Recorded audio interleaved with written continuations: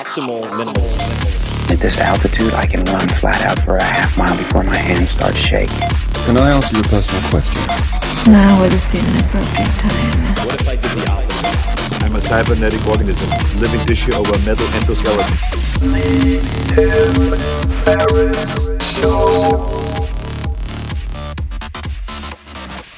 This episode of The Tim Ferriss Show is brought to you by 99 Designs and Ex Officio.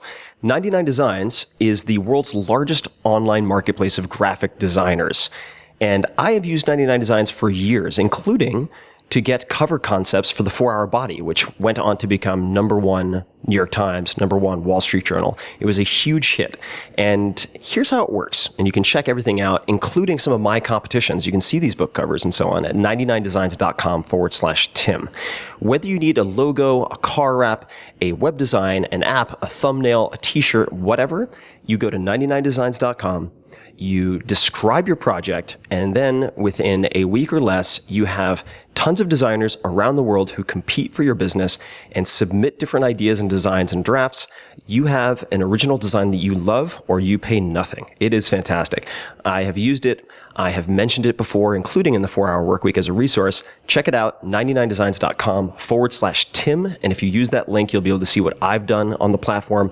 You will also get $99 as an upgrade for free, which will get you more designs, more submissions. So check it out. Ex Officio, boy, where do I begin? I have a long history with Ex Officio. Ex Officio makes clothing. And as far back as 2007, 2008, I had a hit video that went viral called How to Travel the World with 10 Pounds or Less. And I talked about Ex Officio underwear. Ex Officio underwear is lightweight, ultra lightweight, quick drying, and antimicrobial. Why is this important? Well, I've gone through 20 plus countries with 2 pairs of underwear before, both from Ex Officio. And I'm not alone in this. This might sound crazy, but a lot of executives, for instance, will take this underwear, they'll wash it in the sink or somewhere else, roll it up in a towel like a burrito, step on it, and a few hours later, they are completely dry, completely clean. You don't have to just have 2, and yes, they have to be comfortable for all-day wear, but check out their clothing as well as their underwear. You can go to exofficio.com/Tim. That's exofficio.com/Tim, and you can see this video, which has a bunch of other packing tips, but this underwear, this clothing is not just for the gents. Ladies, you have choices too. And they really have an incredible collection of high quality products that I've used for almost 10 years now. So check them out, exofficio.com/Tim. Hello, ladies and germs. This is Tim Ferriss, yet again running out the door to a flight. But I have such an exciting episode, I can barely contain myself. I might just wee myself on my way across the country. But I digress. Probably TMI. Let me answer just a couple questions. What is this podcast about? You long-term listeners might know. Long-term, long time, that it's about dissecting excellence, trying to tease apart what makes world-class performers so good at what they do, finding the tools and tactics that you can apply. And this episode features Maria Popova. I'm about to explain who she is, and if you don't know who she is, or if you are intimately familiar with who she is, you are in for a treat.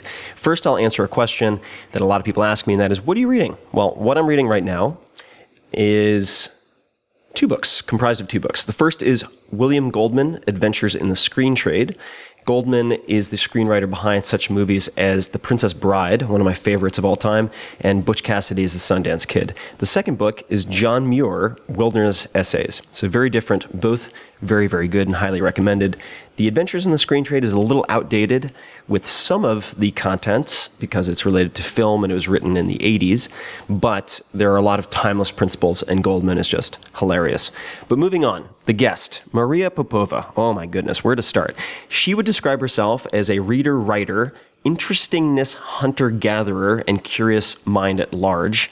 What does that mean? It'll all make sense in just a few seconds. While she's written for all sorts of amazing outlets like The Atlantic and The New York Times, I find her most amazing project to be brainpickings.org, and I'm not alone in this. Founded in 2006 as a weekly email that she sent out to 7 friends, coworkers really, very informal, Brain Pickings was eventually brought online, and now it gets more than 5 million readers per month. It is massive. Many of you ask, what blogs do you read often? What do you do online? Where do you spend most of your time? The answer is that I read very few sites consistently. I don't have that type of loyalty. But Brain Pickings is one of the few. It is a treasure trove. It is Maria's one-woman labor of love, her subjective lens on what matters. It's also an inquiry into how to live and what it means to lead a good life. This is what hooks me, of course, because she'll pull from excerpts and reading from the Stoics, my favorite Seneca, to Mark Twain, Oscar Wilde, and everyone in between. Maria is good at finding the hidden gems to share, and the amount of information this woman consumes and can parse down to the finest detail of what will help you now blows my mind. She makes me look like the laziest son of a bitch ever. And of course, immediately, my questions are, how? How does she do that? How on earth does she do that? And we dig into this in this interview.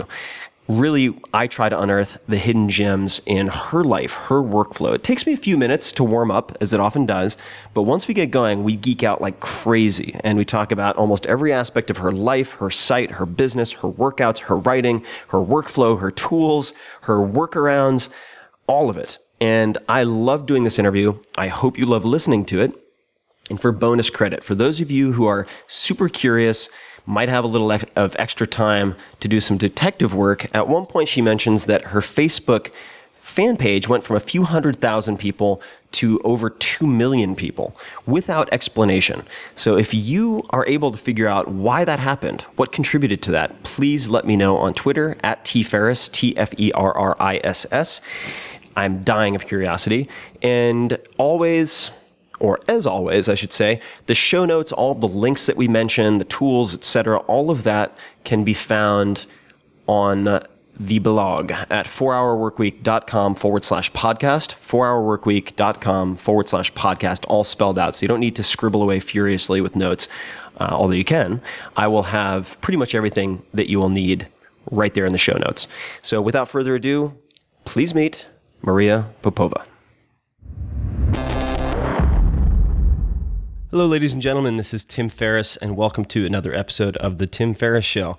I am extremely excited to have a fellow geek in arms, Maria Popova, on the line with me. Maria, how are you today? Very well. Thank you. Thank you for having me. And I appreciate your coaching on the last name. I wasn't sure if it was Popova or Popova. I have friends who, for instance, Naval Ravikant, who's a friend, it's actually Novel, but Americans can't really pull that off, so he goes for Naval. So I appreciate the coaching. And as a country of immigrants, we have a surprisingly hard time getting people's original names right? Absolutely. It's just the sort of anglicizing of such a crisol, like a melting pot of different cultures. And, at the same time, I think it's a reflection of where I spend a lot of time, which is reading. And there are so many words, I've embarrassed myself on many occasions, that I've read dozens or even hundreds of times, especially in scientific literature, that I've never heard pronounced. Oh, yeah. I call this reader syndrome. As somebody who spends the majority of her waking hours reading, you run into that a lot, especially with sort of cultural icons, last names, first names that are spelled very differently than they're pronounced. It's kind of tragicomic when you actually find out how they're pronounced. No, exactly. Or it can be a real revelation. I remember when I was a young kid, I couldn't hit, let's say, democracy or aristocracy. I could only say, and I'd also read it, democracy, aristocracy. For whatever reason, I couldn't get the emphasis right.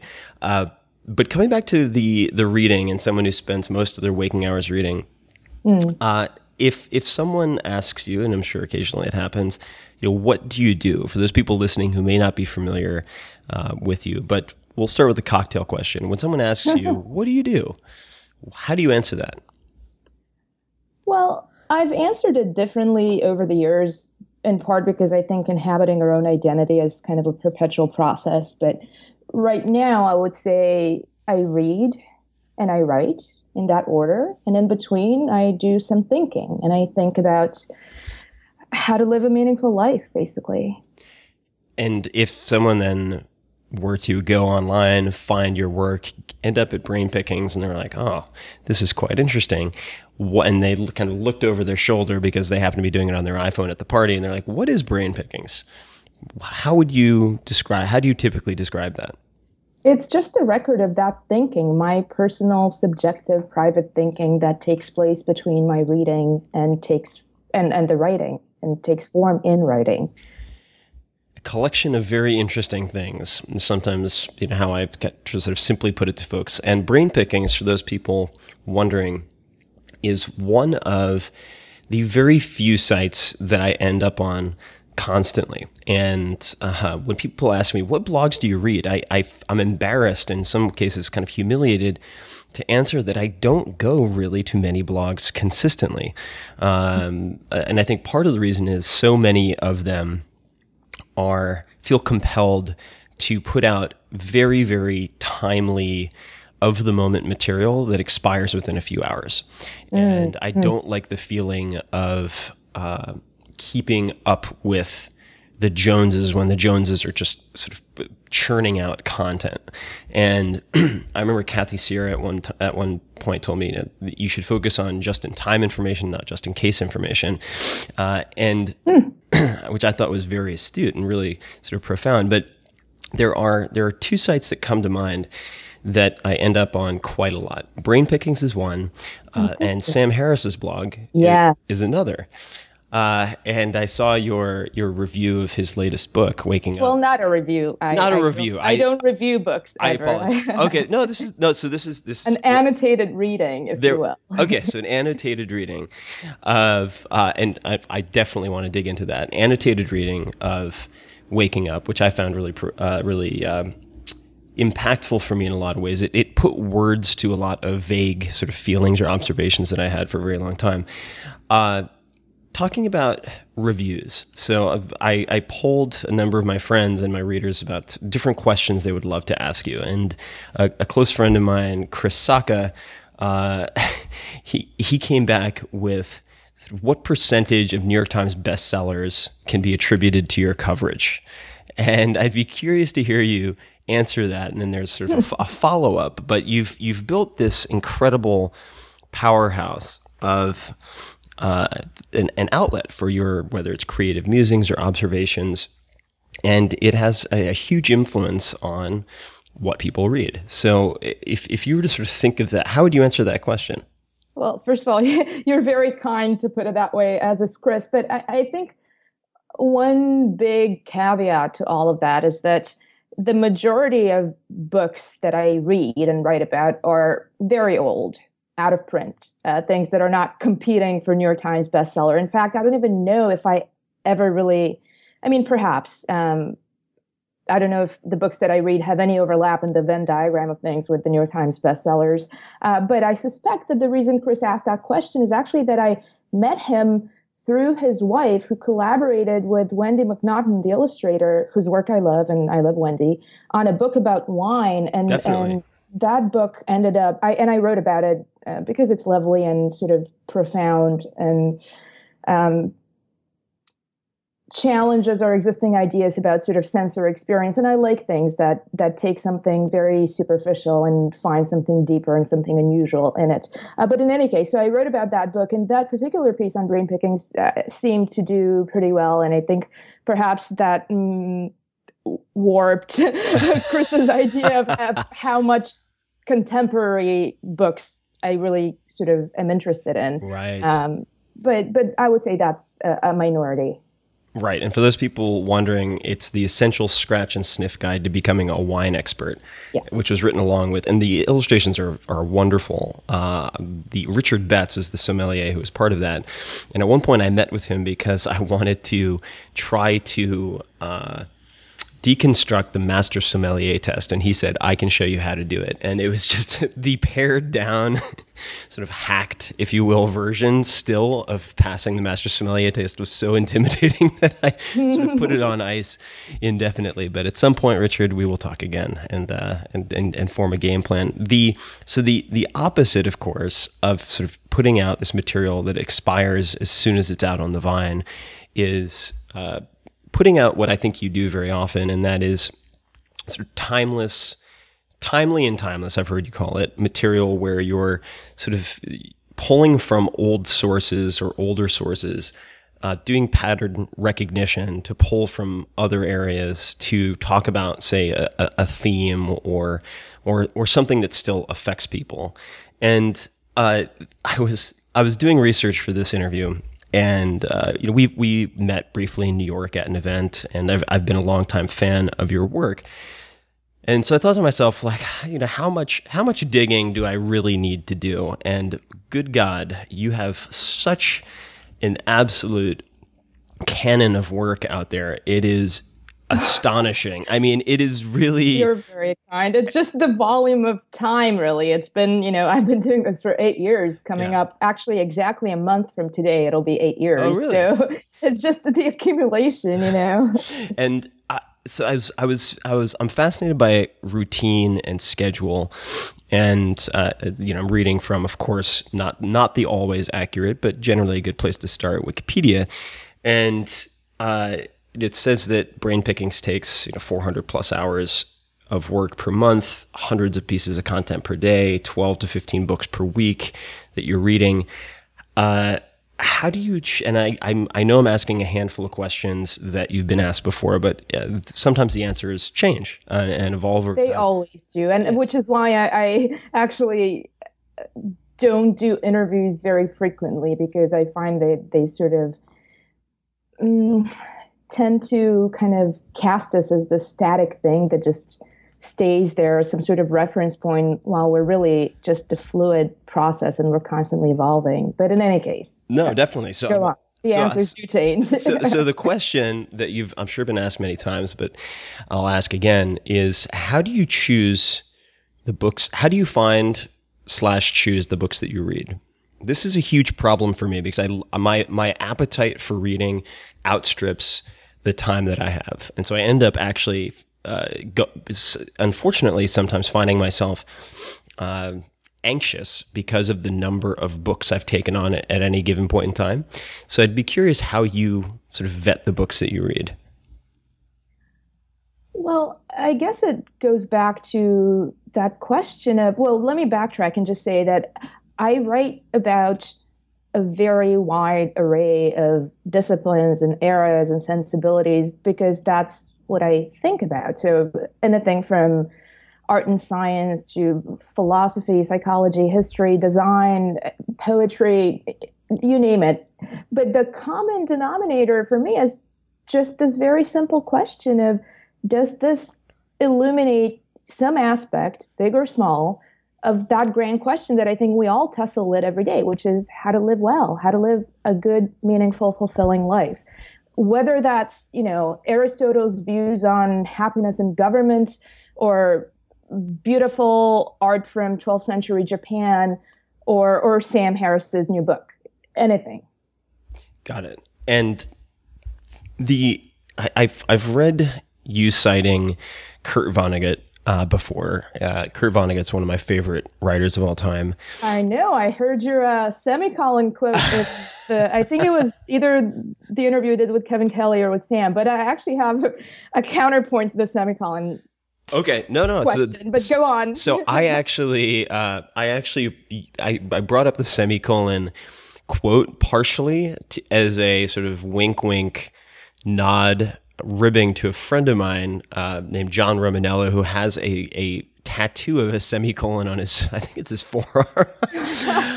He loves love type nerds. He loves semicolons. He also has a molecule of testosterone on the other arm. He's a fascinating guy. But the quote that I heard you cite that I wanted to dig into a bit was Kurt Vonnegut saying, "Write to please just one person."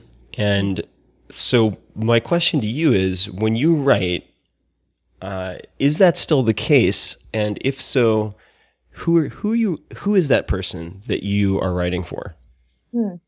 It is very much the case. I still write for an audience of one, and that's myself. It's, like I said, it's just a record of my thought process, my way of just trying to navigate my way through the world and understand my place in it, understand how we relate to one another, how different pieces of the world relate to each other and sort of create a pattern of meaning out of seemingly unrelated, meaningless information. And this sort of intersection of or transmutation of information into wisdom, really, which is what learning to live is. It's about wisdom.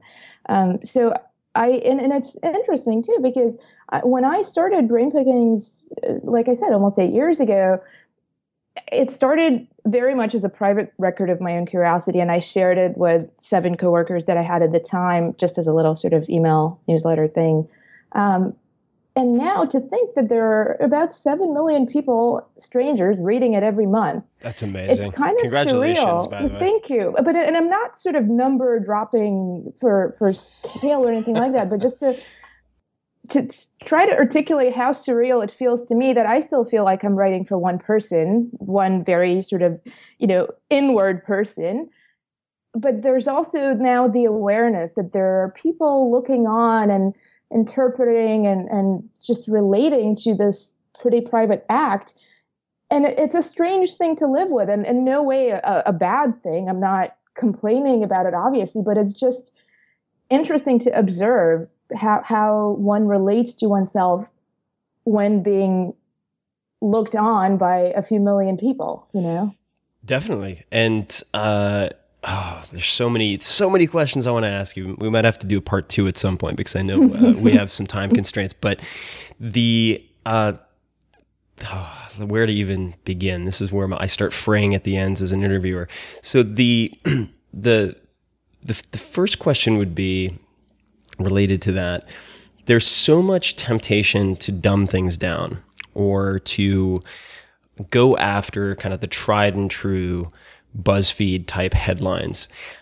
Do you ever contend with that temptation? And if so, how do you resist it? And this is part of the, how do you respond to the expectations of the crowd or the 7 million people looking on? And I feel this personally sometimes because I have a blog. It has certainly by no means the number of monthly readers that you have. I'm somewhere between 1 and 2 million uniques a month usually. But congratulations. Thank you. But even at that scale, there are times when I put out something that I feel is very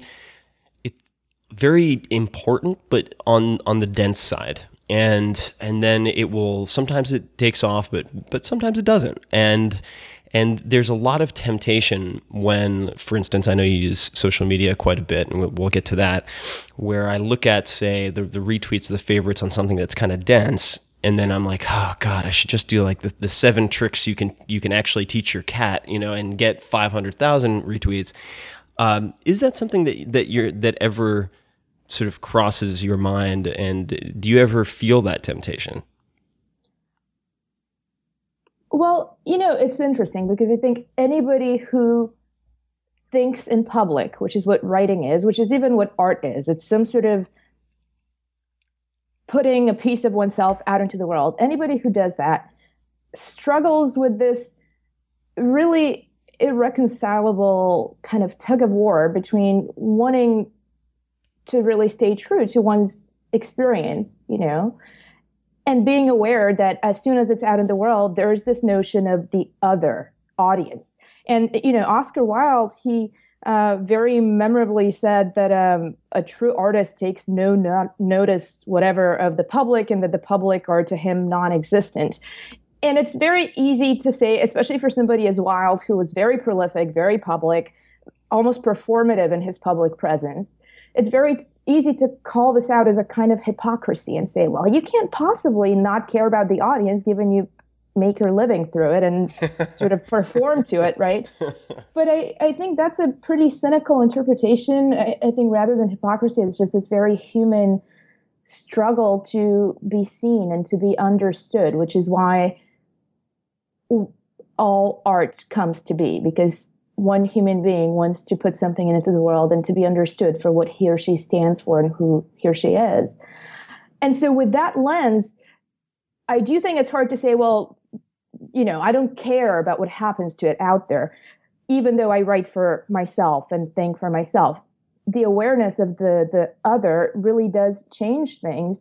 But I think perhaps Werner Herzog put it best. I just finished reading this kind of 600-page interview with him, essentially. It's a conversation that a journalist named Paul Cronin had with him over the course of 30 years. And in one passage, Herzog says something like, it's always been important for me to have my films reach an audience. I don't necessarily need to hear what those audience reactions are, just as long as they're out there, that the films are touching people in some way. And I feel very similarly. So with that in mind, I guess to answer your question rather circuitously, I don't feel, quote unquote, tempted to make listicles or to make anything that I feel compromises my experience of what I stand for. And in part, I think the beauty of the web is that it's a self-perfecting organism. But for as long as it's an ad-supported medium, the motive will be to perfect the commercial interest. So perfect the art of the BuzzFeed listicle, the endless slideshow, the infinitely paginated article, and not to perfect the human spirit of the reader or the writer, which is really what I'm interested in. Yeah, no, it's. I think it's a very virtuous goal. I really admire your site and obviously the newsletter and all these other aspects of it for a lot of reasons.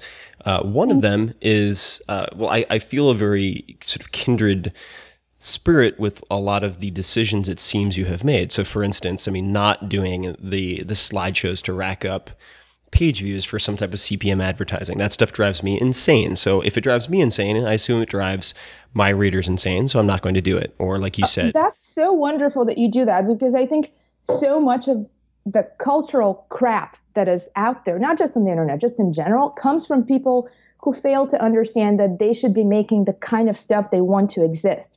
So if you're a writer, write the things you want to read. If you're an artist, paint the things you want to paint, you want to see painted. And I think the commercial aspect is really warping that. And one thing I really admire about your work in all of its permutations, from your books to, this podcast, the site, everything, is that there's just this sort of sense that you just want this to exist. It doesn't exist for any other reason than you want it to exist. And I think that's wonderful. Thank you. That means a lot to me. And coming back to the right to please just one person, it's, I think that it's related to that. So in a way, it's, put the things out into the world that you would want to consume yourself or experience yourself, number one. Secondly, just for those people who haven't heard this anecdote, when I was writing The 4-Hour Workweek as my first book, I still to this day find writing very challenging. And I wish I could say it's gotten easier over time, but for whatever reason, it seems not to have. In the case of The 4-Hour Workweek, I came out of undergrad at Princeton, and many years have passed, obviously. But when I wrote the first few chapters, it was really stilted and pompous and kind of Ivy League, where I was trying to use $10 words where a 10-cent word would suffice and be a lot cleaner. So I threw out the first few chapters that I drafted, and this was a major kind of panic attack moment. I was on deadline, and I remember I was in Argentina at the time.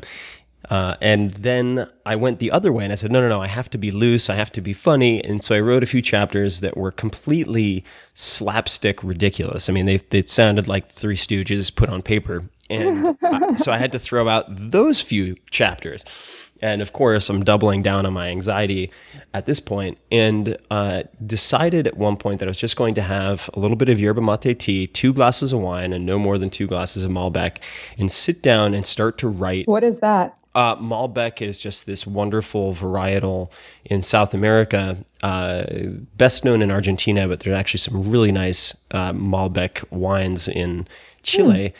They were, as I understand it, it was viewed almost as a garbage grape in Europe, but it was brought by the Italians to Buenos Aires and has developed this worldwide fame because of its cultivation in Argentina. So there's a lot of metaphor there that I also like, but drank 2 glasses of wine, sat down, and literally opened up an email client and started typing the 4-Hour Workweek as if I were writing it to two of my closest friends. One was an investment banker trapped in his own job, and he felt like he couldn't leave because his lifestyle was swelling to meet his income. And then the other was an entrepreneur sort of trapped in a company of his own making. And so these two very specific guys in mind, I started to write with just enough alcohol to to sort of take the edge off. And that's how I was writing in that case to please just two people. But that's the only way I could make it work. Your schedule. So I've read of your schedule, but I'd love to hear the current iteration of that. It seems like you have a fairly regimented schedule, which would make sense if you're putting the number of hours into reading and writing that you do. So what does your current day look like?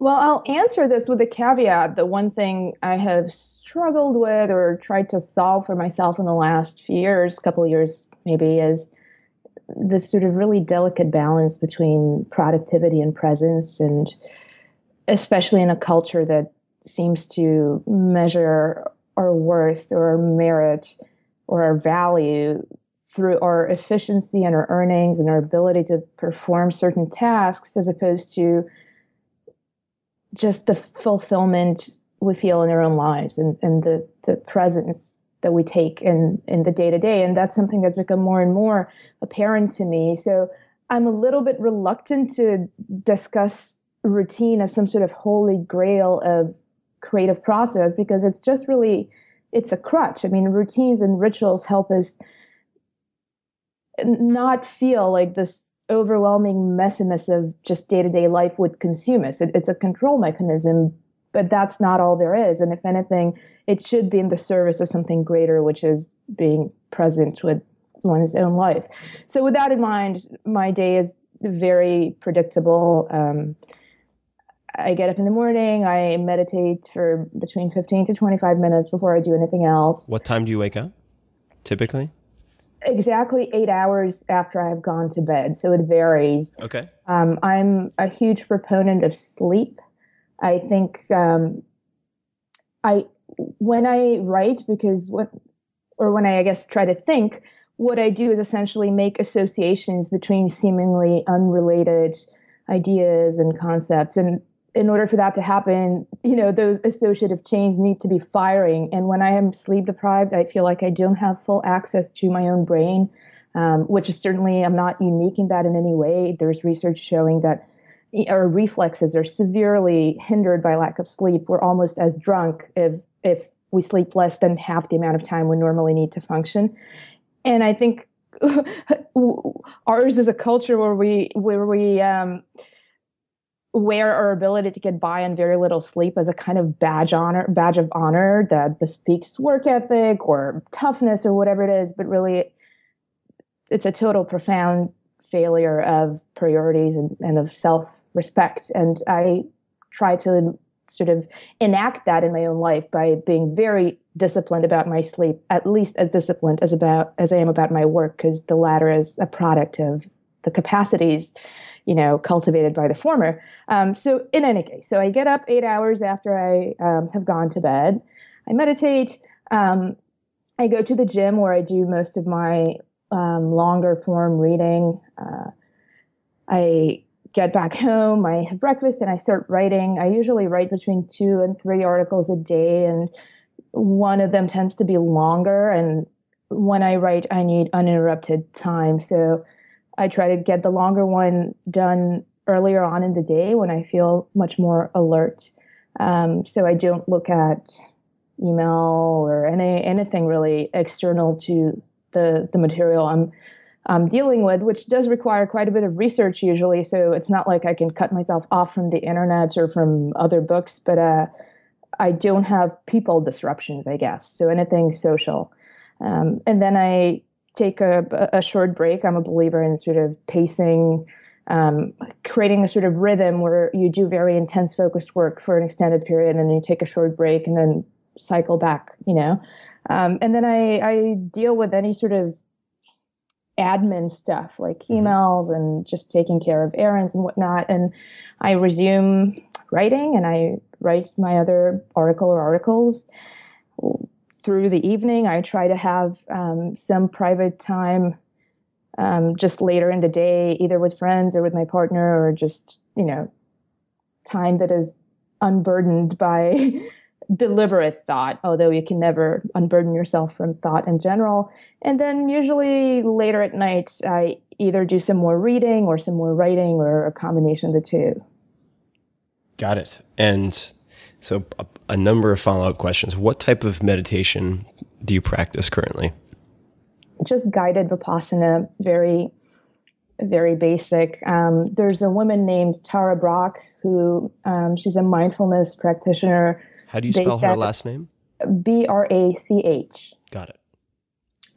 She's based out of DC, and she was trained as a cognitive psychologist, then did decades of Buddhist training and lived in an ashram, and now she teaches mindfulness, but with a very secular lens. So she records her classes, and she has a podcast, which is how I came to know her. And every week she does a 1-hour lecture on sort of the philosophies and cognitive behavioral, wisdom of the ages. And then she does a guided meditation. So I use her meditations, and she has changed my life perhaps more profoundly than anybody in my life. So I highly, highly recommend her. Tara Brach. Brach, yes. And all her podcast is free. She has 2 books out too. She's really wonderful. Very Awesome. Generous person. I will have to check that out. And so you're listening. Then you have earbuds in when you're listening to audio while you meditate. Yes. Got it. And it's interestingly, I mean, she puts one out every week, but I've been using the exact same one from the summer of 2010. It's just one that I like and feel familiar with, and it sort of helps me get into the rhythm. So every day I listen to the exact Summer 2010. How does that start? How would people recognize it? How does the audio I think the title it sounds cheesy, but it is not cheesy. I think it's called Smile Meditation.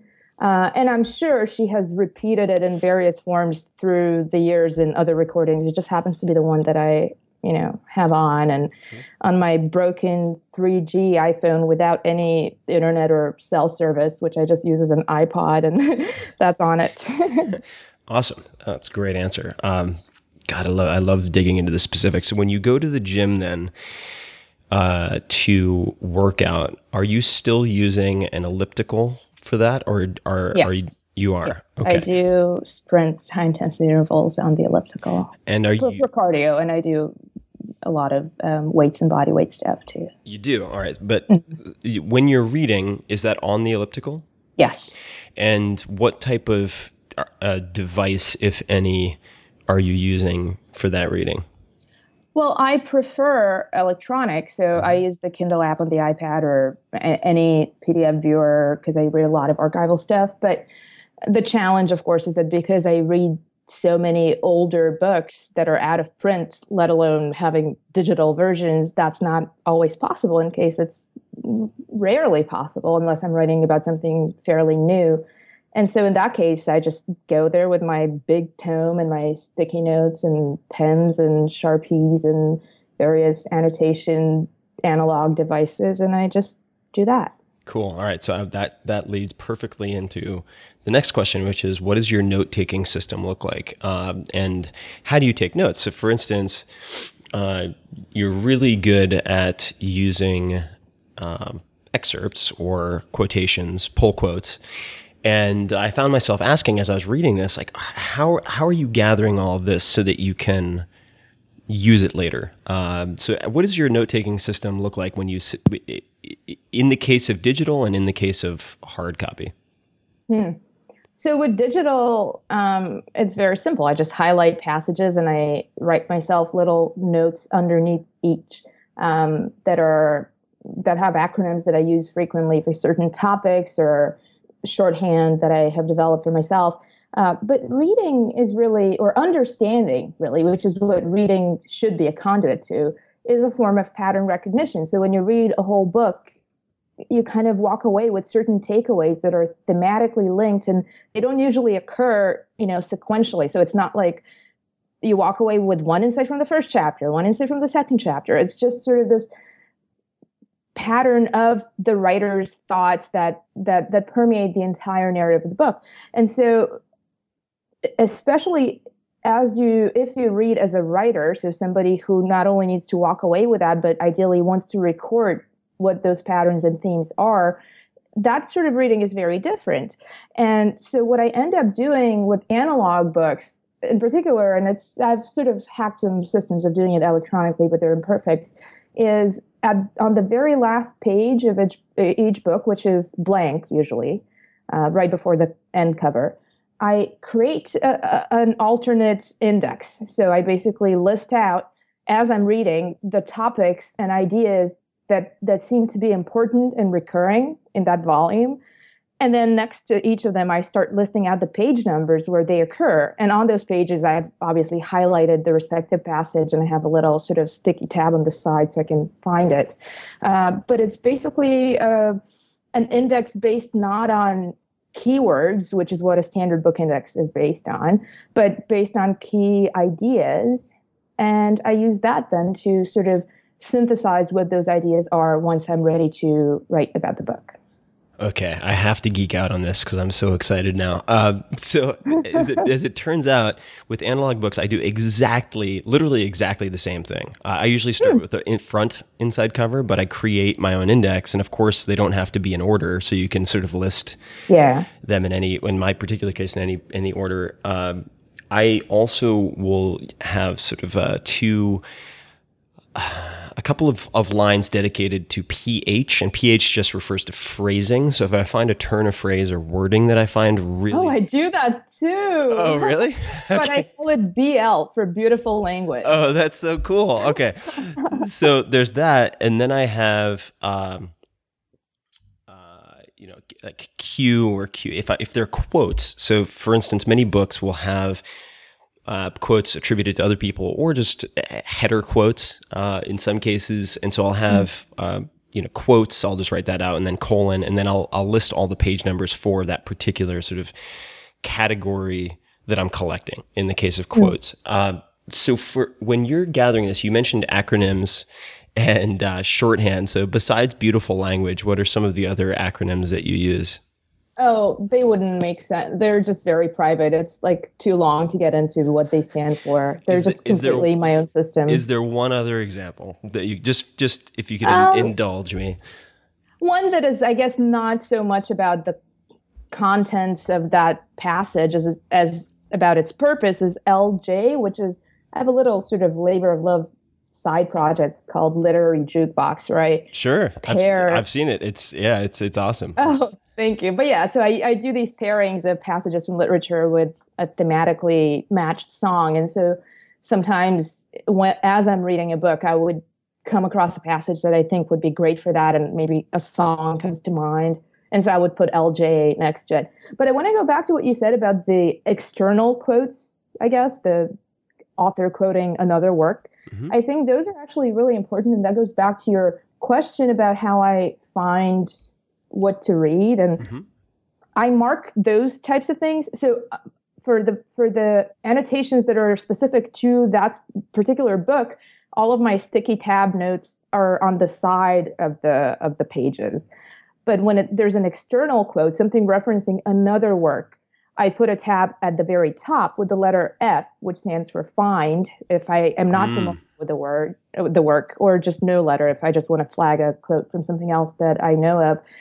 And I think that's actually very important because the phenomenon itself, not my annotations of it, because literature is really, and I say this all the time, it is the original internet. So all of those references and citations and allusions, even, they're essentially hyperlinks that author placed to another work. And that way, if you follow those, you go into this magnificent rabbit hole where you start out with something that you're already enjoying and liking, but follow these tangential references to other works that perhaps you would not have come across that way, directly. And in a way, it's a way to push oneself out of the filter bubble in a very incremental way. And I've often found amazing older books that were, 5 or 6 hyperlink references removed from something I was reading, which led me to something else, which led me to something else, which led me to this great other thing. So I think that's kind of a beautiful practice. Yeah, it's the serendipity of it is so beautiful when it works out. And I'll give a confession. This is really embarrassing, but since no one's listening, I came across Seneca. So Seneca the Younger, who's had probably more impact on my life than any other writer. Originally, because I was perusing a number of anthologies on minimalism and simplicity, and Seneca kept on popping up. Quote Seneca, and because it was always one word, like Madonna. Or, and this is going to be really embarrassing, or like Sitting Bull. I assumed that Seneca was a Native American elder of some type for probably a good... So lovely, actually. I assumed he was a Native American elder for probably a good year or two before I realized he was a Roman. And I was like, man, Ferriss, you got to do your homework, pal. Like, you got to dig in. And then at that point is when I really sort of jumped off the cliff into a lot of his writings, which I still to this day revisit on an almost monthly basis. I just revisited his The Shortness of Life. Oh, so good.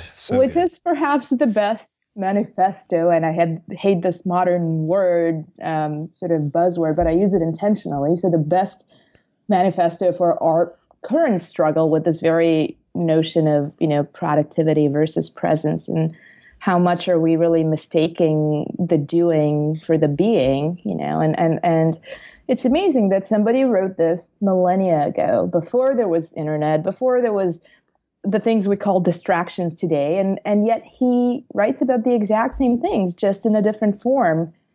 Yeah. The exact same things. And the way that, if I'm trying to use Seneca as a gateway drug into philosophy, I won't use the P word, first of all, with most people, because philosophy smacks of, I think it calls to mind for a lot of people the sort of haughty, pompous college student in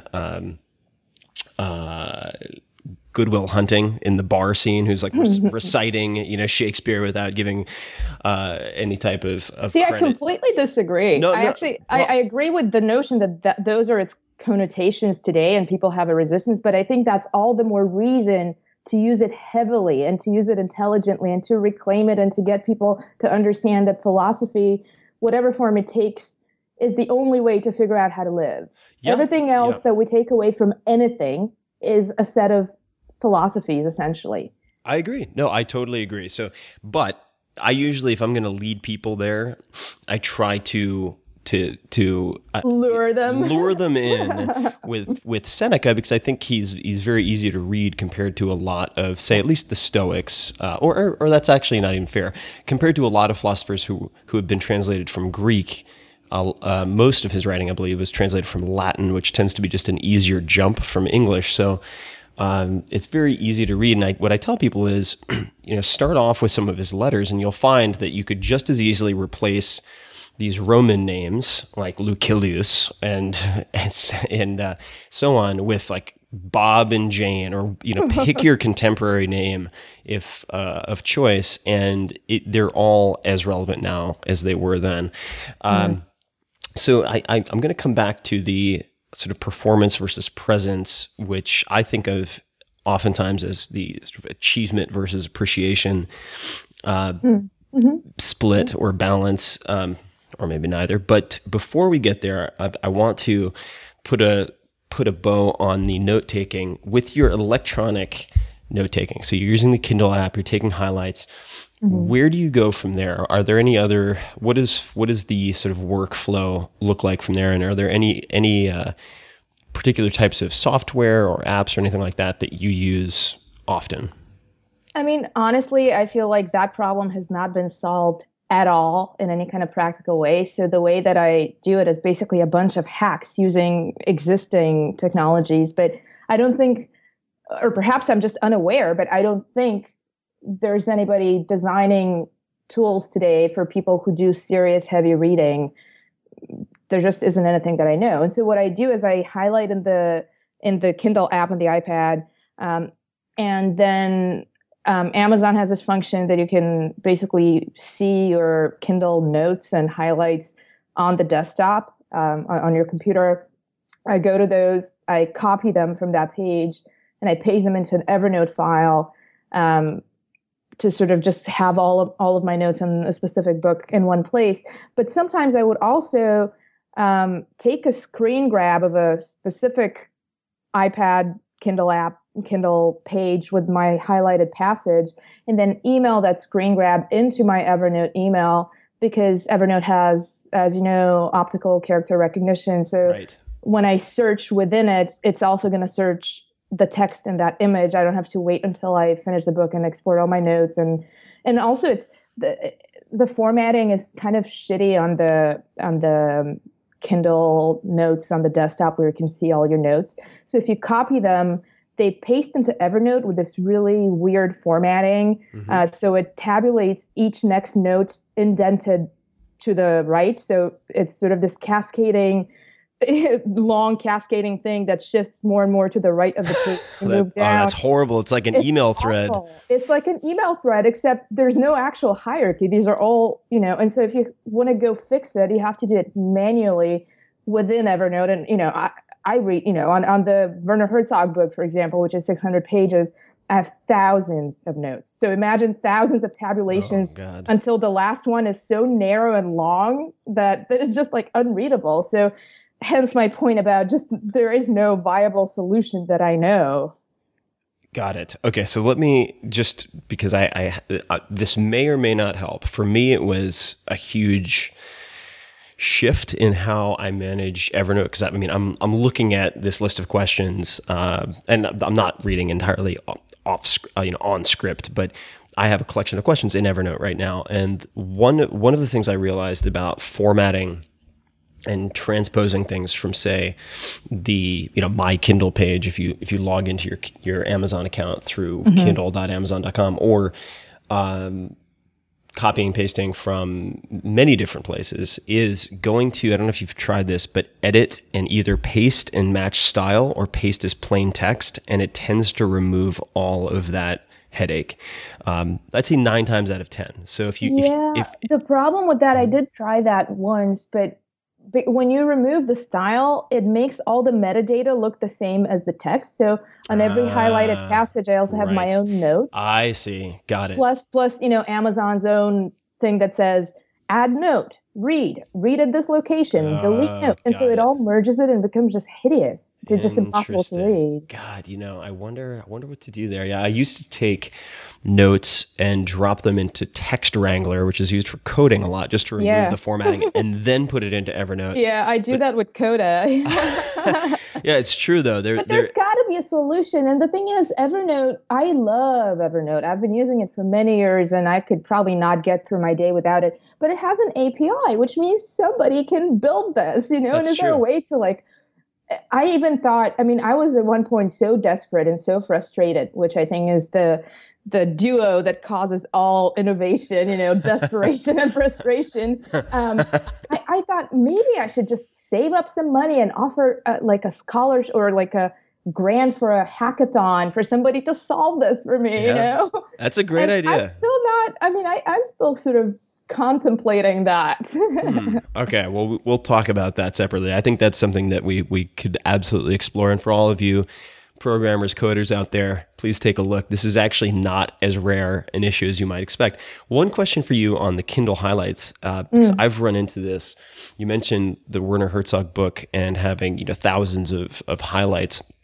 Have you run into instances where you'll read an entire book, you're super impressed, or not, but regardless, you have hundreds of highlights, and you go to look at those highlights, and you're restricted to only seeing says 200 highlights, 81 available, or something like that. Right. So how often does that happen to you? Because that's happened to me where I've taken so much time to meticulously highlight stuff, and then I'm only able to see 25%, and it's so infuriating. And I think it's a limitation that is determined by the publisher. Yes, it is. And so I'll tell you why it hasn't happened to me much.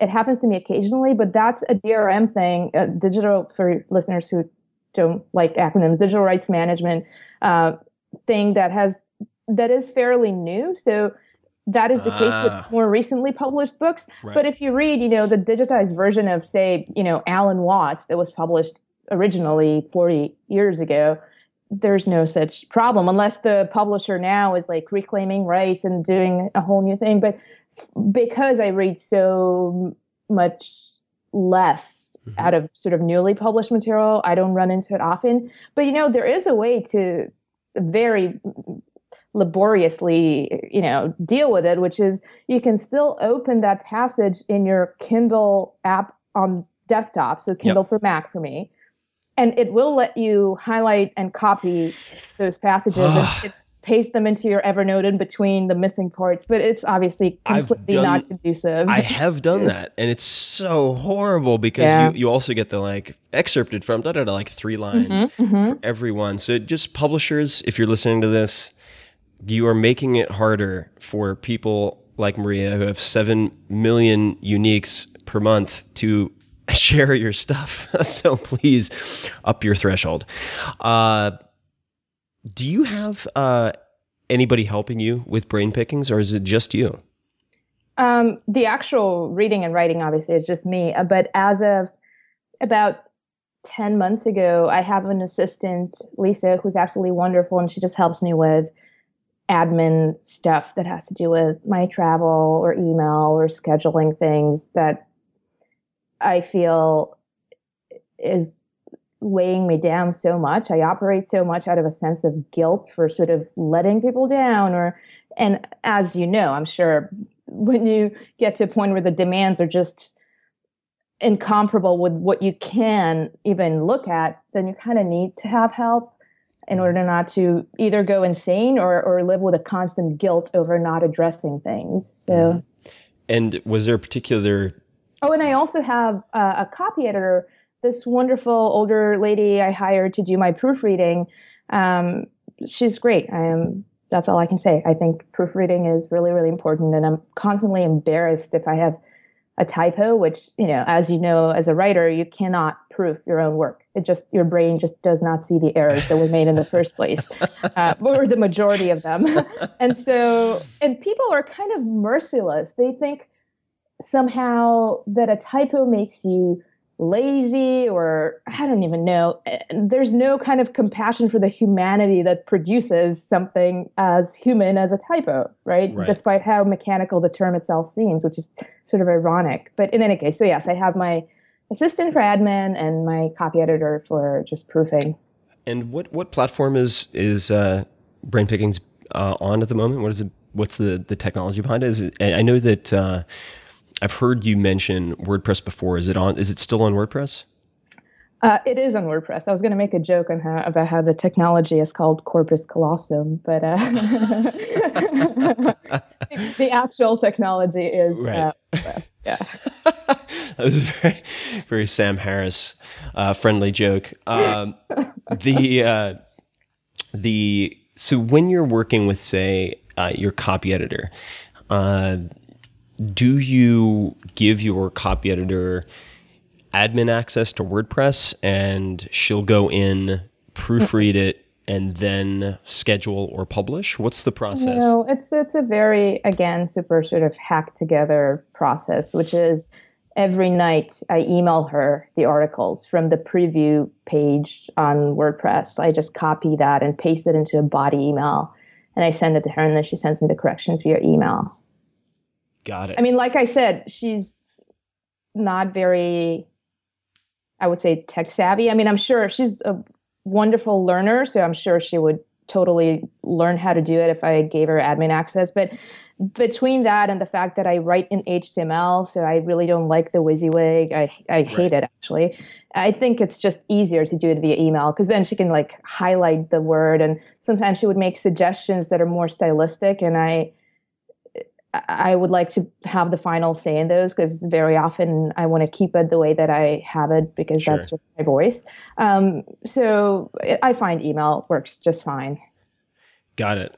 Okay, no, I'm always fascinated because I will use, well, when I was hosting WordPress elsewhere, I'm also on WordPress, I would use the share a draft plugin to share drafts with people. I'm now on WordPress VIP, which has a sharing function where people can leave feedback in a sidebar that runs alongside the article itself, which is pretty cool. Oh, that's cool. I should look into that. I think that's what I have too, the WordPress VIP, the WordPress hosted WordPress. Yeah, so I don't even know what that function is. So I'm kind of, I mean, for somebody who writes on the web, I don't really, yeah, I sometimes only learn about things through friends. I think, yeah, that's how I learned about a lot of this stuff. And the other option that I've used quite a lot is, and as much as I hate Word, and I really do, I love the track changes feature, and I just find it more user-friendly for a lot of folks than having them use something that's cloud-based like Google Docs, just because I operate so much offline to try to get anything done. And yeah, I mean, that's what a lot of people suggest and what Kai, my proofreader, actually asked originally. But I do not own Microsoft products on principle, and I'm not going to just don't deal with it. Got it. Okay, no, that makes sense. And your assistant, what was the sort of defining moment, the straw that broke the camel's back when you were like, you know what? Like, what was the day where you're just like, fucking enough of this? Like, I need to get somebody stat. I mean, when did you actually make the decision? It wasn't so much that I made the decision as the decision was very strongly, lovingly, but strongly sort of pushed on me by my partner, who one day said, you are using so much time on things that are just so menial, and you should not. And because I was really stressing to a point of just driving myself crazy. And I think a lot of it has to do with the fact that I always have been very independent. I, moved away from my parents' house when I was 18, paid my way through school, lived always by myself. And I just had this Emerson-like, sense of self-sufficiency and self-reliance that to a point of pathology where it was to my own detriment. And the notion of outsourcing felt to me on some level almost like an admission of weakness. Sure. Yeah. It's ridiculous. I think that's true for a lot of people, though. Yeah. I know. And it's the strange thing, the disorienting thing is that I think we intellectually know that's not the case, that it's actually a lot of strength to be able to delegate and to sort of divvy up control according to a hierarchy of priorities. But on some sort of psycho-emotional level, it is just death to consider that you cannot do something on your own anymore. And of course, I mean, it's interesting in terms of how brain picking's evolved, which has always been very organic. So the sort of 8-year thing that has happened, it went from being a little newsletter that contained 5 links, no text, like 5 links to 5 things that I found very interesting.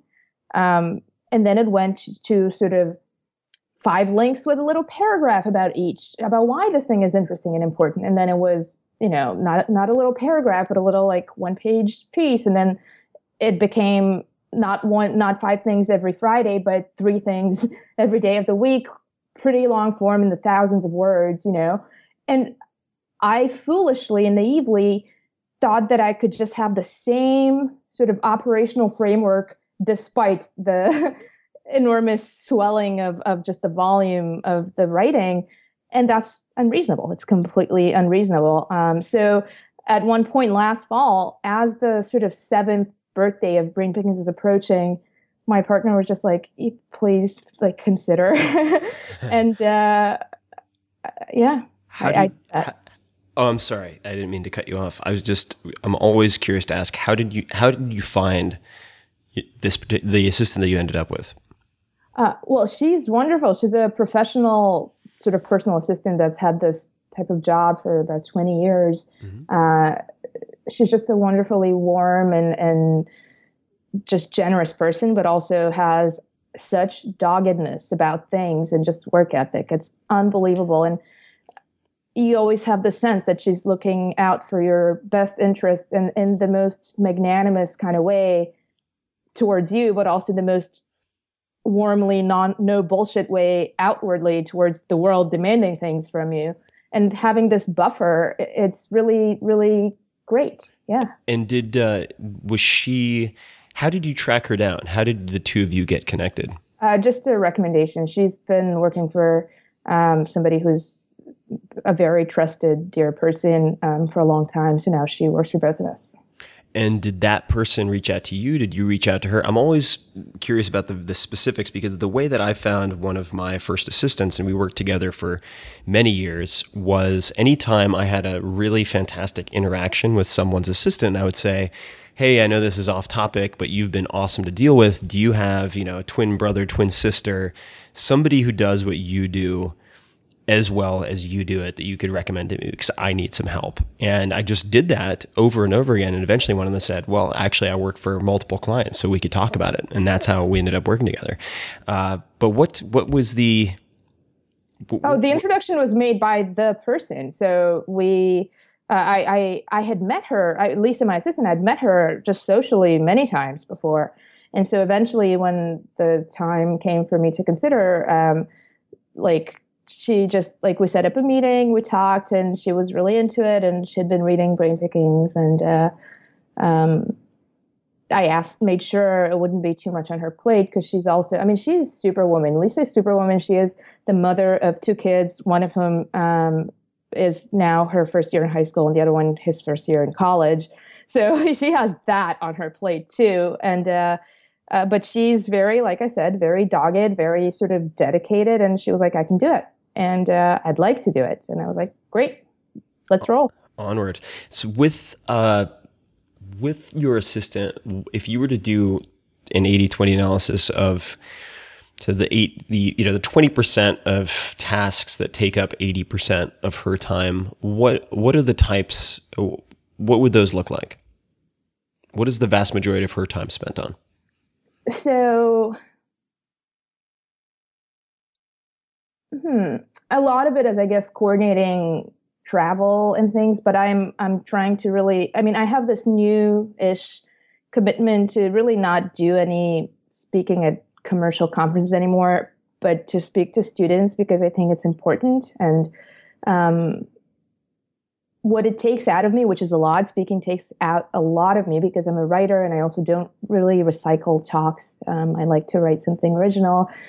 And when it's a commercial conference, it just doesn't add up for me, what I get out of it, because I usually donate my commissions due to the local public library and whatnot. But with students, it is worth my time. If I dissuade even one journalism student from going into buzzworthy land, after graduation, that's worth it to me. And so even though I've scaled back on the speaking, I now am getting all these college requests. And so that takes so much time, especially coordinating, because a lot of them are organized by sort of student volunteers, and they're kind of still learning what it means to, schedules and deadlines and advance notice. And so Lisa is sort of wrangling that. And another big part, and I should also mention that the evolution of what I've been able to delegate has sort of organically happened. Originally, I just really didn't know what to give her. I felt like I had to do all of it because I didn't know how to explain it to her to do. But she's a great learner, and I'm learning to delegate more. But another thing, because my site runs on donations, I sort of make an effort to send handwritten thank you cards to, just at this point, randomly picked donors every month. And so I have her sort of export those names and emails for me, and just give me, just prepare envelopes and all those types of things, so that I could not spend too much time on the actual admin of the mailing. Mm-hmm. And do you communicate exclusively via email, or do you use other types of software? Oh, email and text. Email and text. So no project management software at this point, no sort of Basecamp or Asana or anything like that. No, I don't. That would make me feel like I'm some sort of commercial organization. I still have so much resistance to the fact that I even have to deal with these things. Right. No, back to the Oscar Wilde hypocrisy about audience, or the humanity, I guess, of the tension. What's a couple of quick ones. So the first is, when you lift, do you tend to have the same workout? What does your weightlifting look like?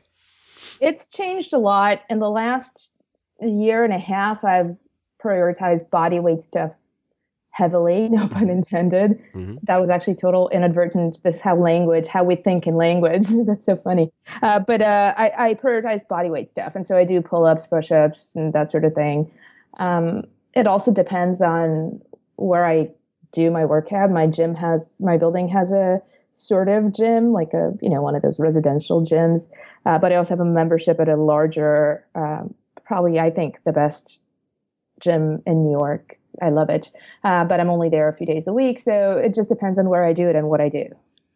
And if you had to pick one, besides the elliptical, if you had to pick one body weight exercise to hold you over, let's say you're traveling for a few months, you can only pick one body weight exercise, what would it be? Well, it would be pull-up, but you can't always find a place to do it. So I just do usually elevated push-ups. So my feet on a bench or bed or like a step or something, and just push-ups.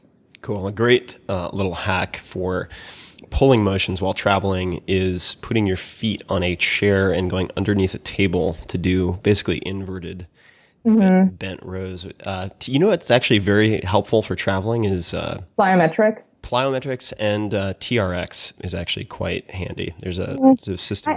For some reason, it's just not my thing. Can't get into it.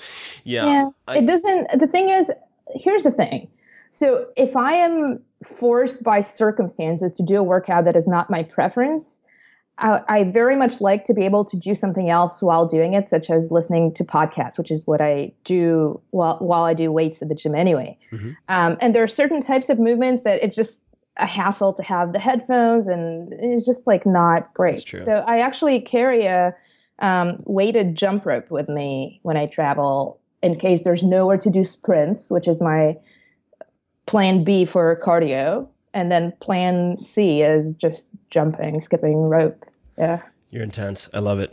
I remember I wanted to, every time I meet, and this is so silly, but I was so obsessed with Bulgarian Olympic weightlifters for a very long time that whenever I meet Bulgarians or people who at any point have lived in Bulgaria, I want to talk about Olympic weightlifting, but it's not. I know nothing about them. I didn't even do the weight stuff when I was living in Bulgaria. No, exactly. It's kind of like, oh, you're from Switzerland. Let me talk to you about the guys in the Ricola commercial. They're like, no, we don't talk about that stuff. Or worse yet, is that guy your cousin? Yeah, right. Right. You must know. Like, no, I actually don't. Like, I know I went to X, Y, and Z college, but there are 5,000 people per year. It doesn't always work out. You mentioned the donations. I want to talk about the site. So it appears, and I dug around a bit, but it appears that you have no comments or dates on your posts. Is that accurate? I don't have comments. I do have dates. They're in the URL. So the dates. Oh, they're in the URL, but they're not in the post. They're in the URL structure, but they're not in the displayed post itself. Yeah. So the reason for that is because I do think we live in an enormously news fetishistic culture. And the reason I do what I do is precisely to decondition that, because we think that if something is not news and it's not at the top of the search results or the top of the feed, because all feeds are reverse chronology, and there's an implicit hierarchy of importance to that. We think if it's not at the top, it's not important. And you would understand, writing about Seneca, it really doesn't matter what the date stamp on it is. But Definitely. I think because culture conditions us so much, people, when they see a date stamp, they sort of think, oh, this was like 2 years old. Oh, and it's really, 2,000 years old. But because a lot of academics actually use brain pickings to reference. So I constantly get things. This is another thing that Lisa deals with, like requests from textbooks for citations or, whatnot. And those people actually need the dates. So I've made it so that if you actually look, it's kind of easy to see, or I can just tell them when they write and ask me what the date is, look in the URL. But it's just not one of those immediate things that slaps you over the head like a newspaper front page, Definitely. I actually have done the same thing for quite a few years. And if you go to any permalinks, if you get linked to any of my posts directly on the blog, the date is there in the URL, but also at the very bottom of the post after the related links. So for the same reason, because there's so much bias against older material, and I think some of my older stuff is I mean, it depends on the person, obviously, in the context, but it's an easy way to have a high sort of abandonment rate is to timestamp. The comments, did you ever have comments or have you never had comments? I did originally, and then I was like, you know what? I kind of feel like Herzog does. I don't really care to hear. I mean, I do write for me. I'm very gladdened by people who are in any way moved or touched. But the comments I was getting, I've been fortunate enough not to really get any, trolling or anything like that. But they were kind of vacant, or people trying to plug their own thing, or spam. And it was taking more of my time than it was worth. And so instead, I've made my contact information very easily accessible. So if someone has something of substance and urgency to say, which is, I think, the two things that compel people to reach out, they'll do it via email behind their own name and not anonymously. And then, I mean, I do get a lot of emails from readers, and those are valuable, but I don't really care for comments. Now, the flip side of that is that now that I have the Facebook page, having something mysterious happened with the Brain Pickens Facebook page last fall, where it just started growing so fast. I have no idea why. I was going to ask you about that, because if you look at, say, that your Twitter follower growth versus your Facebook growth, the Facebook just kind of took off. Yeah, it was in about October of last year, and it went from 250,000 to now, I think it's like something million. Close to 3 maybe. So more than tenfold in less than a year.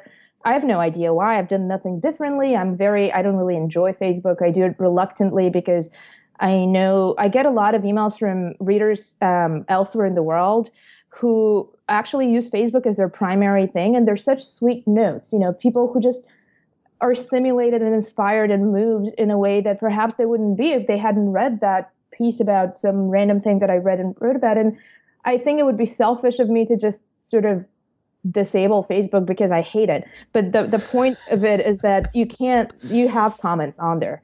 And Lisa, my assistant, actually, that's something I delegated her a few months ago, just to completely deal with them. I can't deal with them. I can't, and not for any other reason that I have complete allergy to people pronouncing their so-called opinions without having actually digested or even engaged with the thing. So people would comment on the basis of like a thumbnail image or the title, make really outrageously inaccurate comments, clearly not having read the piece. And this kind of snap reaction thing that I think social media to a large extent perpetuate, I can't deal with it. It's like a psychic drain. Like I can't even explain. I can't. So anyway. So that would answer one of my questions, which is in your header picture on Facebook, you have, this should be a cardinal rule of the internet, end of being human. If you don't have the patience to read something, don't have the hubris to comment on it. I don't care if it sounds like bitchy or anything. The point, I mean, it's interesting because I think a lot about criticism and the notion of criticism and why it's so hard for anybody.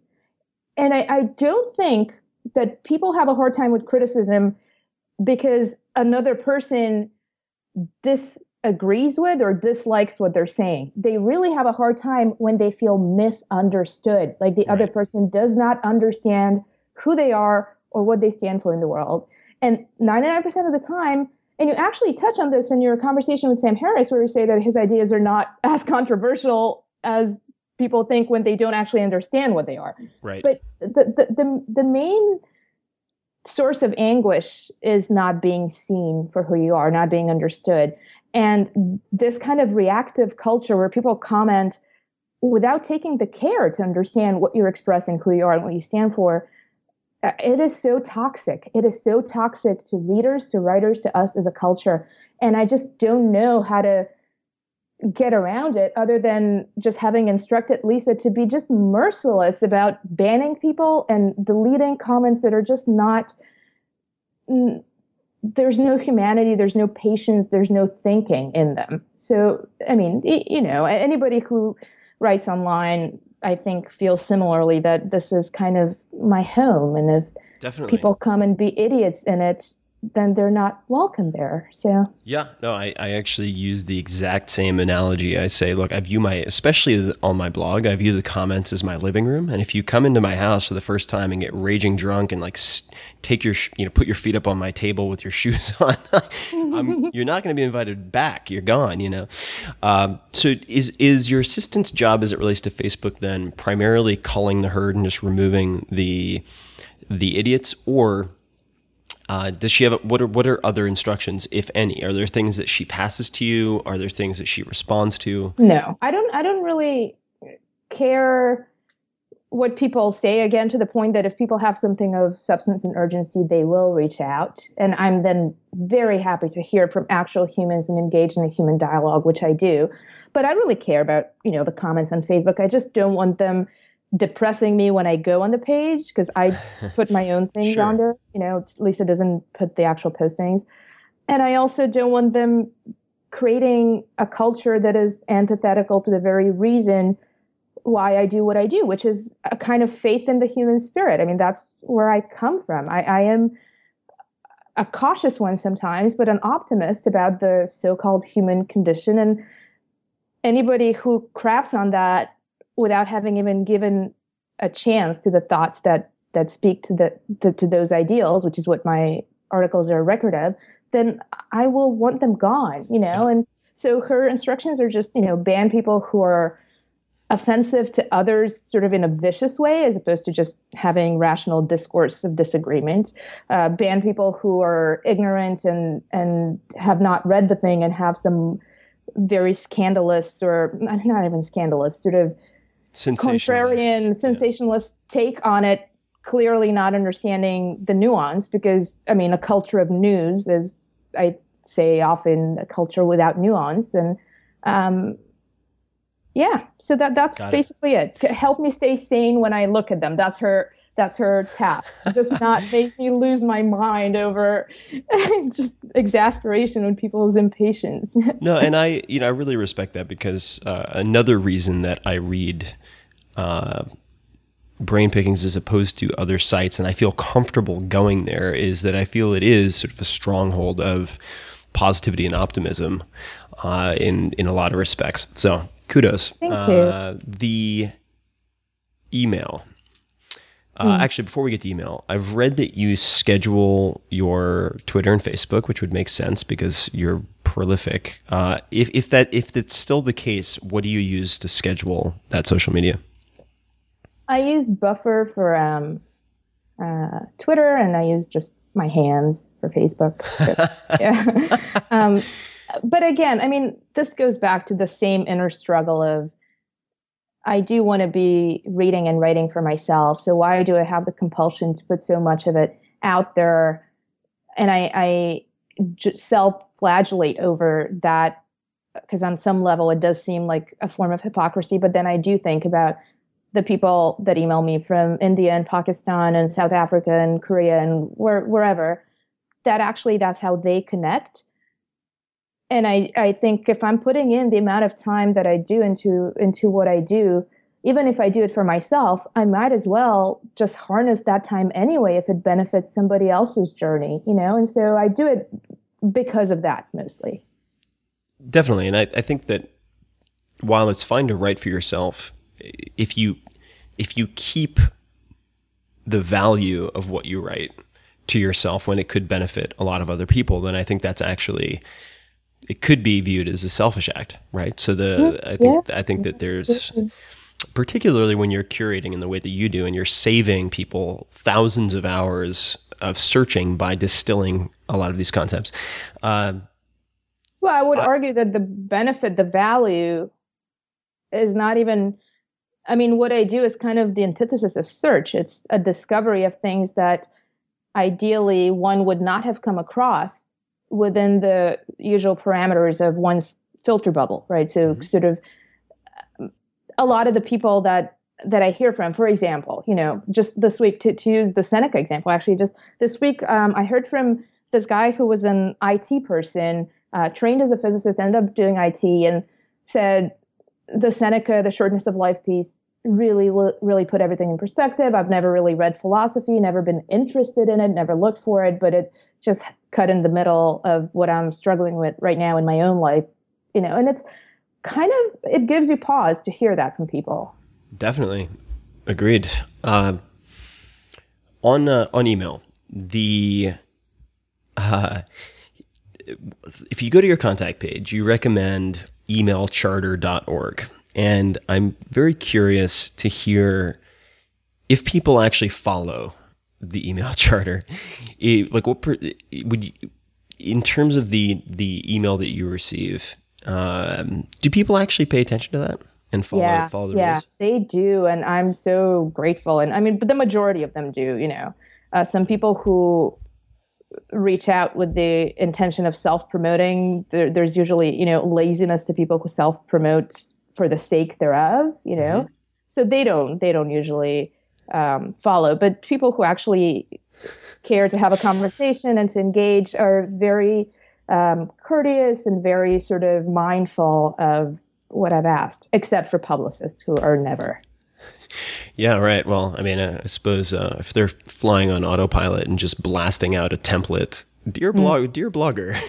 Oh yeah, I love those. The dear blogger. Yeah.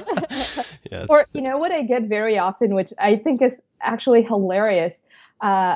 People who don't even bother to read the name of the site, so they address me, Dear Brian.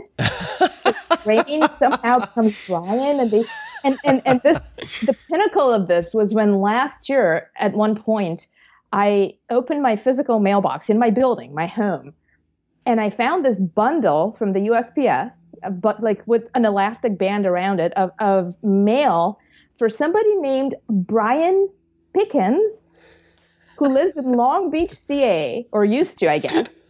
And somehow that stuff got forwarded to me because I guess the guy either moved and the USPS like somehow looked things up. And I don't even know. It was such a sort of mystery and metaphor for what I deal with online. I was like, well, if USPS, how can you ask a publicist not to? So I used to have a company ages ago called Brain Quicken, and I got a telemarketing call one evening, I remember, and this guy goes, "Hi, sorry if I'm interrupting. Is this Brian?" And I go, "Excuse me?" And he goes, Brian Chicken," and I'm like, "Brian Chicken." Brian Chicken. I was like, no, and take me off your list. Goodbye. Oh God. So on the email and pitching side of things, or just on the pitching side of things, how on earth do you deal with not just cold inquiries, but how do you deal with writer friends or acquaintances who are writers that you don't want to be rude to, who want you to read their books? How do you decline that stuff? And maybe you don't get a lot of it. I get a ton of it. And the fact of the matter is, like, not everyone is able to put the time or effort into writing a good book. So inevitably, if I get 10 books from decent or good friends, some of them are going to be terrible. And I don't have the time necessarily or the inclination to read them all. How do you deal with that type of situation? Well, I guess you deal first and foremost by controlling not the outcome, but the cause, which is your circle of friends and acquaintances. I'm very selective about the people I surround myself with, and I like to think friendly to pretty much everybody that I meet. But my circle of actual friends is really close and really tight, and people who are just, when the sky crumbles, they're going to be there, and we're there for each other. And so with that in mind, I think there is a certain boundary that you have to put up beforehand to I guess, manage social expectations in a way. And so for those people, my friends, in large part, I mean, I should mention that the majority of my close friends, including my partner too, are people that I have met just through what I do. So there's already the self-selection of sensibility and ideals. And, I think we become a centripetal force for the kinds of people we want to be and surround ourselves with those types of people. William Gibson has a wonderful word for it. He calls it personal microculture. Mm-hmm. And even when you said early on, the kinship of spirit, I think that's so important. So which is the long-winded way to say that when and if those inner circle people put a book out, it's a guarantee that I will like it because of who they are. Right. And so then I'm more than happy to support it. I mean, the the book that we started with, the Scratch and Sniff Guide to Wine, Wendy, the illustrator, is precisely that type of person, somebody who I met through what each of us does, and she's now one of my closest human beings, And so, of course, I'm going to support her work, but not because I'm being nepotistic about it, but because that's the pre-requirement that I am moved by her work and respect it and love it, and that's how we became friends. But outside of that inner circle, I think acquaintances know that there's no such expectation. And when I do get such requests, it's a matter of, well, did the person do their homework in knowing what I actually think and write about? Because very often, I'm sure you get that too, you get pitched things that are just so outside of what you do, in which case I don't even feel compelled to respond, because if they didn't put in the time to understand what I'm interested in, why should I put in the time to explain to them why this is not a fit? Yeah, that's a great way to put it. I need to embrace that more. I think that's an area where I carry a lot of guilt. Guilt, yeah. But guilt, it's interesting because guilt is kind of the flip side of prestige, and they're both horrible reasons to do things. So often we would agree as humans, not just you and me, just anybody would agree to do things because they sound prestigious in some way, Mm-hmm. And equally avoid things because of the guilt thing, or do things because of the guilt thing. But sort of this whole Buddhist thing about aversion of, avoidance and aversion, and making decisions based out of either fear, which is what guilt is. It's the fear of disappointing somebody and then feeling disappointed in yourself, or out of sort of grasping for, approval or acclaim, which is what doing things for prestige is. I think either of those are really bad reasons to do things, and yet they motivate us a lot, or at least they sort of lurk in the back of the mind constantly, and it is a real practice to try to decondition that. Definitely. No, I like what you said about why put in the effort to explain why it's not a fit if they haven't done the homework to determine if it is a fit. I think that's a great way to put it. I want to ask, and I know we don't have too much time left, so hopefully someday, we can do a follow-up part 2. I think that'd be a blast. I'll bring some Malbec if you actually drink wine, so I can introduce you to it firsthand. But the donations, I'm very fascinated by the ad-free donation approach, and just to keep it simple, if you had to choose say 20% of the options you're currently offering, which would you choose and why? In other words, you have people. What do you mean by the option? No. So I'll explain, or 2 or 3. So people can make one-time offer. They can make a one-time single contribution. They can. Let me simplify that question. Or they can become a member and donate, $7, $3, $10, or $25 a month. What I'm trying to ask, without being improprietous or making you feel uncomfortable, is what is working best? When you're asking people for donations, assuming that it's working, if someone were to offer 1 or 2 options instead of 4 options per month, or the single contribution versus the membership, or the membership versus the single contribution, what would your advice be to people?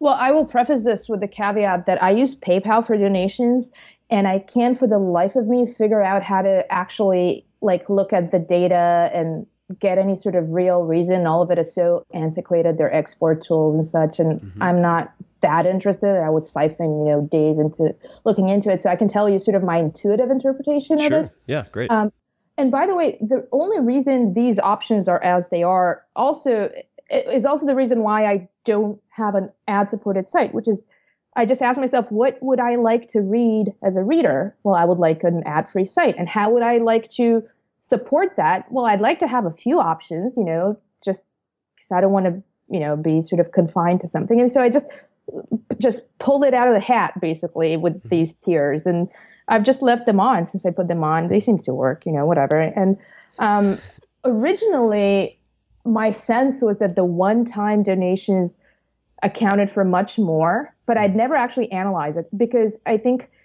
I see the alerts that come from PayPal, and sometimes people would send really large one-time donations, like things that are totally humbling and enormously generous. And I think those kind of you kind of weigh them somehow as more than the cumulative sum of the smaller donations. So I thought the one-timers were much more. But then, and I'm pretty sure that must have been the case earlier on. Right. But, and I've had the recurring ones, I've had the one-time donations for as long as I can remember, for as long as I basically needed to start making money for the site, because, by the way, running the site cost me several times my rent, like all the costs associated with it. It's like crazy. So at one point I got to a point where I had to make money. I said, I don't want to do ads. I don't believe in that. I'll have just donations. And I didn't even think of recurring ones at the time. That was years ago.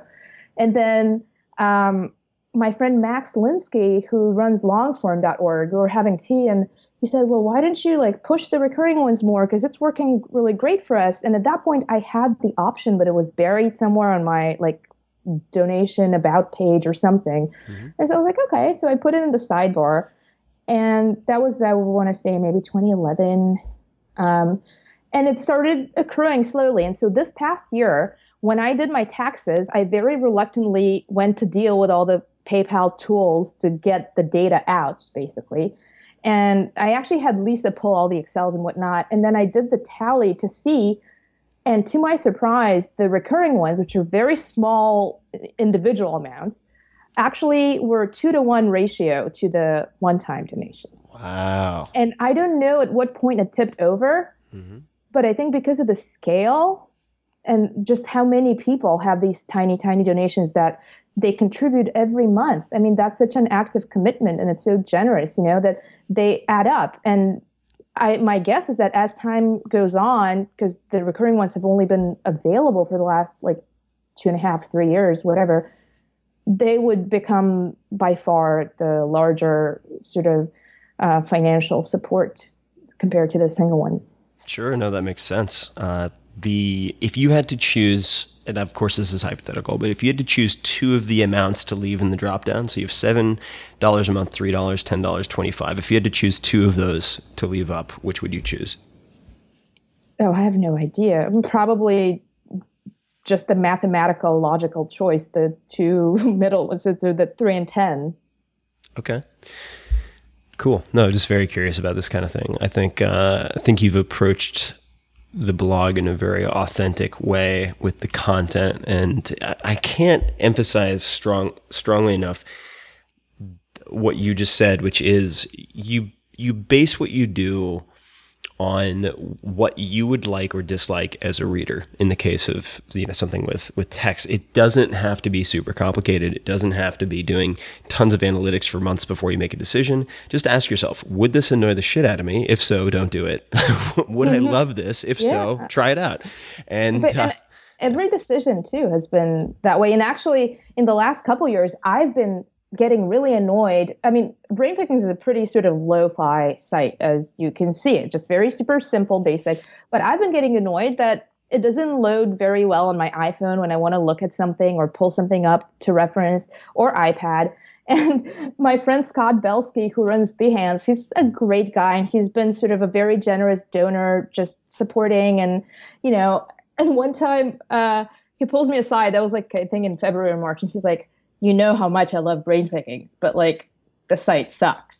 Like, he didn't say it in that way, but he was super sweet about it. And then he offered to connect me with this guy that he knew that I could hire to do responsive design. And I always have this resistance to making these sort of technological improvements, because then I feel like I don't want to be a media company. Like, I don't want to be a BuzzFeed. But at the end of the day, I, as a reader and as a sort of engager with that experience, was being annoyed by it myself. So now I'm in the middle of releasing like a simple responsive site that is actually easy to read on your phone. And so, yeah, it's despair and so frustration prevail again in innovation. Yeah, it's so worth it. It took me, let's see, it only took me 7 years to get a mobile version of the site ready to go, which I just launched a month or two ago. So better late than never, I suppose. Well, Maria, this has been a blast. I really appreciate you taking the time. If someone were to want to explore Brainpickings, what are a few articles you might suggest that they start with, or a few posts? Well, since we talked about it so much, the Seneca piece about the shortness of life, it's a fairly short piece. There's a piece I did a couple of years ago, which was it was not about a specific book, just sort of things that I've been thinking about for a long time, this disconnect between purpose and prestige and why we do things. And I forget what it's called. I think it's called How to Do What You Love, or some other, How to Find Your Purpose and Do What You Love. And it was sort of an assemblage of thoughts on that from various sources as well as my own. And perhaps most of all, a piece that I wrote last fall as on the seventh birthday, really, of the site, which was about 7 things that I learned in those 7 years of reading, writing, and living. Which is a great article, and I didn't want to replicate everything in here, so I sort of bobbed and weaved around some of these subjects a little bit, but just to reiterate something that you mentioned, and that's doing nothing for prestige or status or money or approval alone. And I just want to quote Paul Graham here, which you included, which is, prestige is like a powerful magnet that warps even your beliefs about what you enjoy. It causes you to work not on what you like, but what you'd like to like, which I think is so astute. And in closing, is there any... And also, I should just interject and say, any Alan Watts piece, not because my writing about it is so great, or it's not coming from a place of check me out, it's coming from a place of check him out. Alan Watts has changed my life. I've written about him quite a bit, so I highly recommend any of those articles. Cool. All right, brainpickings.org is the site, guys. Check it out. Maria, any parting advice for this episode, this portion of our conversation, before we check out? Any advice to the people listening out there? Thoughts, parting comments? No advice per se, just I guess a comment and a hope, which is that thank you so much, not just for having me, but for having this show and for doing everything that you do. And I really hope we have more people who operate out of such a place of just, I guess, for lack of a better word, idealism and conviction. And thank you for setting an example that way. Well, that means a lot coming from you, and I think you're a tremendous force for good out there in the world. So I hope people check out your work. I hope you continue to do what you're doing. I hope you continue to add repetitions to your pull-ups, and we will talk again soon. Thank you so much for being on the show. Thank you, Tim.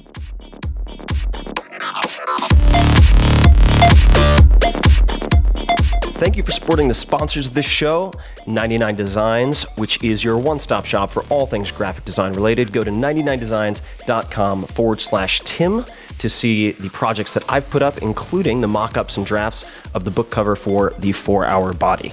Ex Officio and I go way back, exofficio.com/Tim. You can see the clothing that I've used for traveling through 20 plus countries, including the underwear. By the way, that's about half of my underwear drawer right now.